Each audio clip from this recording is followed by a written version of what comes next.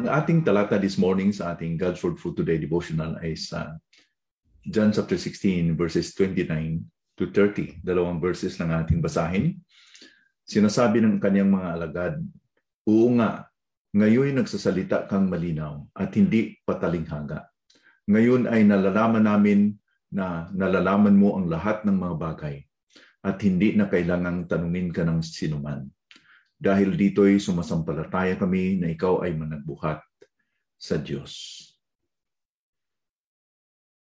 One time, may isang pastor na pumunta sa isang dormitory because ang dorm o ang landlord ng ang bahay na yon na doon po ang mga nag-uupahan ng mga estudyante na nag-attend sa kanyang Bible study ay hinahamon yung mga estudyante na nag-share sa kanila ng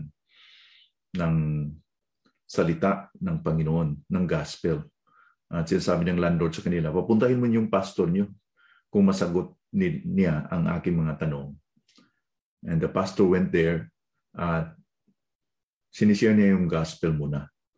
At sinabi niya sa landlord na, "Manong, mag-share lang ako muna ng 10 to 15 minutes. And then after that, you can ask question." So, pumayag siya. And after nakashare ng gospel yung pastor, tinanong ng pastor, "Manong, mayroon ka bang mga tanong?" At ang kanyang sinabi, "Wala, pastor, wala akong tanong." Now, it's amazing that sometimes people claim that they have a lot of questions na hindi masagot talaga. Pero kung mangungusap ng Panginoon, ay wala na yung mga question na yan. Although, nandyan pa siguro yung mga question, pero it doesn't matter anymore because ang kanilang pangangailangan ay na-meet by knowing that Jesus is the answer in their lives. People ask questions and we ask questions, and I think that's normal, but not all of our questions will be answered. But we know na kung anong sinasabi ng Panginoon natin, Panginoong Jesucristo, ay hindi natin pagdududahan because siya po ang katotohanan. So this morning we will be looking into this claims of mga disciples that they are not going to ask questions anymore. No more questions they will ask upon Jesus. All the while, sa 3 taon na nagsama ang mga disciples sa kay Panginoong Jesucristo, pinakita ni Panginoong Jesucristo at tinuturo sa kanila kung sino siya. This includes ang kanyang katayuan na he came from God and he was an incarnate Son of God into the world in John chapter 8, verse 42 and 58. And then narinig nila na Jesus was talking about his death and his eventual resurrection, and ang kanyang ascension din, papunta sa langit. So they have heard this over and over again. However, they did not entirely understand this until dito sa nabasa natin, na malinaw na sa amin ngayon. You are not talking anymore of parables, but it's very plain to us. Panahon na ito na malapit na si Panginoon Jesucristo ay hulihin ng mga kaaway ng mga Romano. And in these last few moments of Jesus' life, he spent so much time with his disciples. And we notice that in his dealings with the disciples, he was very blunt to them at this point. And their spiritual standing or understanding na hindi pa malinaw, it was blurry, gradually began to clear dito.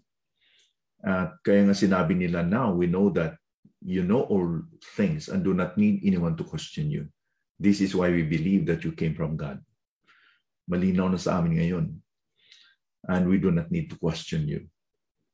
In other words, para sa kanila, ay hindi na sila dapat magtanong. And the reason behind this is this, na sabi nila, because you know all things. Kasi alam mo ng lahat. So whatever Jesus had said, they won't question him anymore because Jesus knows all things. Na kung familiar kayo sa isang kanta, may isang kanta na ang pamagat ay Trust His Heart. And one of the line of this song goes this way: when we don't understand, trust His heart. Nothing can be further from this truth, hindi ba? Kung hindi natin naintindihan, manalig tayo sa puso ng Panginoon. Perhaps ito yung sinasabi ninyo sa inyong mga anak who keeps on asking you, who keeps on complaining, and then maski ano mo yung explain, hindi na maintindihan, and then you just conclude and tell them bluntly, I'm your father. You don't understand what I'm saying, but you trust me. I will not decide something that will be for hindi makakabuti sa inyo. I'm not deciding something that will be harmful sa atin as a family. I'm your dad. Tatay niyo ako, pakinggan niyo ako. And that's the time only that you will be quiet. And kung tingnan natin sa relasyon natin sa Panginoong Jesucristo, just like the relationship also with the disciples with Jesus. Jesus is the truth. Jesus is the way, the life, and the truth. So ang kanyang integridad, kung anong sasabihin niya, nothing comes from His mouth na hindi tama. Puro katotohanan. Because He is the truth. Walang kasinungalingan. He is perfect. Wala siyang kasalanan.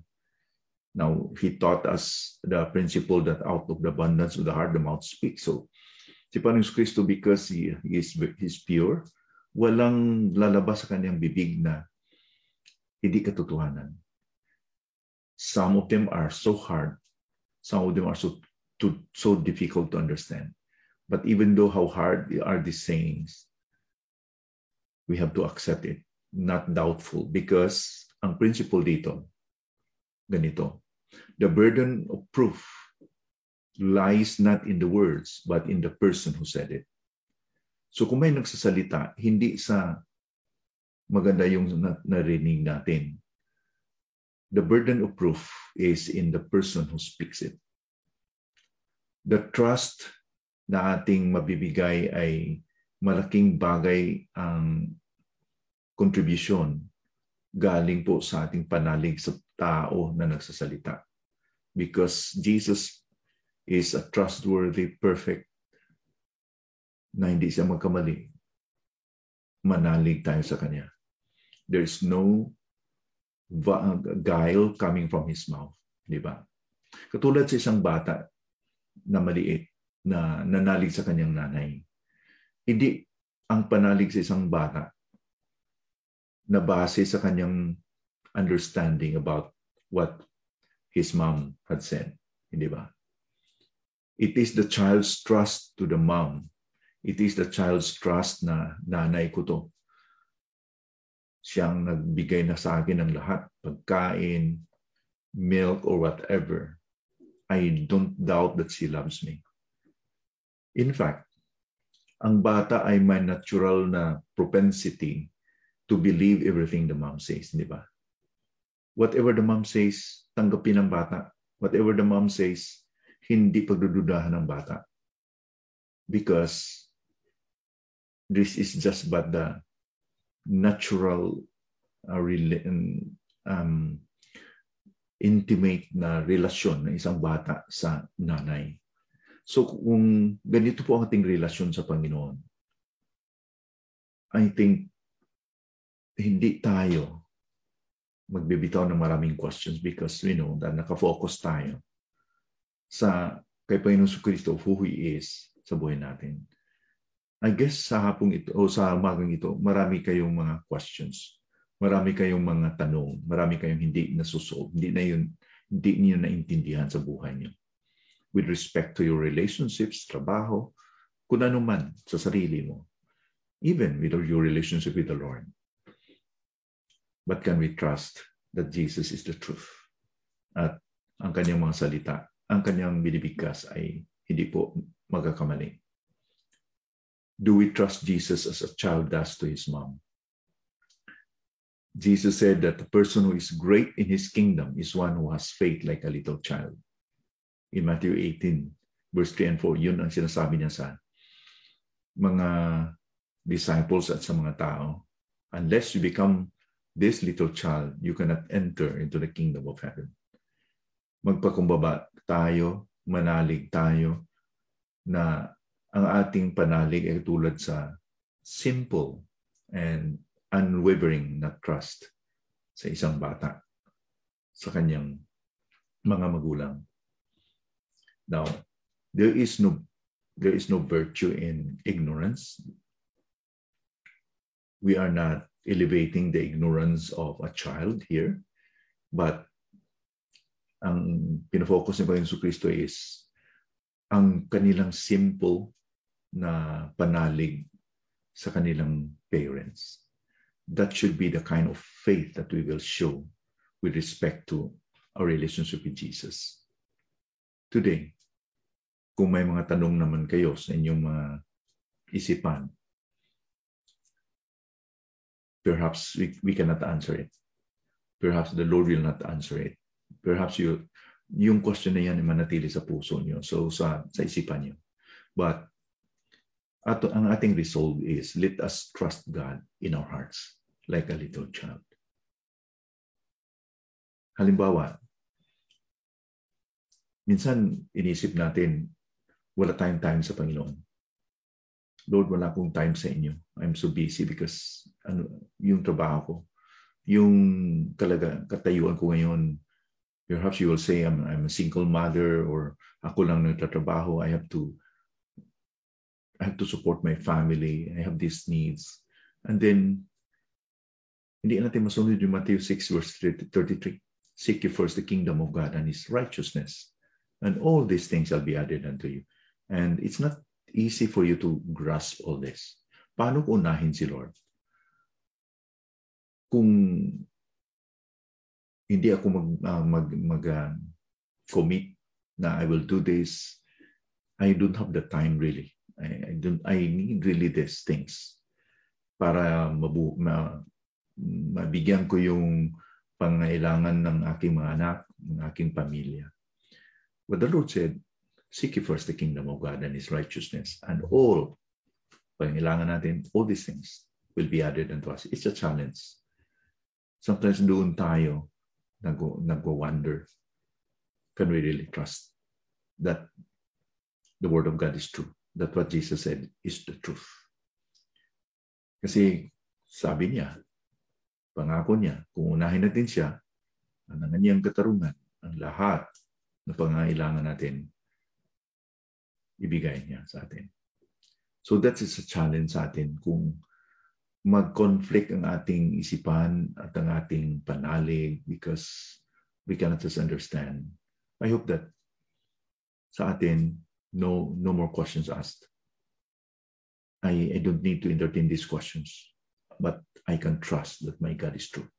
He is true to his promise. Ang pangako sa Diyos ay hindi mapabago. I hope that this has encouraged you to believe in Jesus as he is and his promises. Manalangin tayo. Panginoon, salamat po for this morning. Again, for that reminder that we will be like a little child. And they are amusing, Lord. Ang mga maliliit na mga bata, they are amusing because they are innocent. They don't know a lot. But you want us to learn from them, especially in their trust. Yan, sana makikita niyo po yung panalig namin katulad sa kanila. Panginoon, we really lack the faith. We know na may maraming katotohanan sa Bible. We know may mga bersikulo kaming nalalaman. But it's hard for us to obey because nag-conflict, Panginoon. Ang aming nakikita at yung sinasabi ay sometimes they are not, they are in conflict. But help us, Lord, to obey you. Help us to follow your will because ang iyong salita po ay hindi po mapapago. And Lord, salamat po for reminding this sa umagang ito. Help us, Lord, at hindi lang kami tagapakinig, kundi sundin namin iyong salita. In Jesus' name we pray. Amen.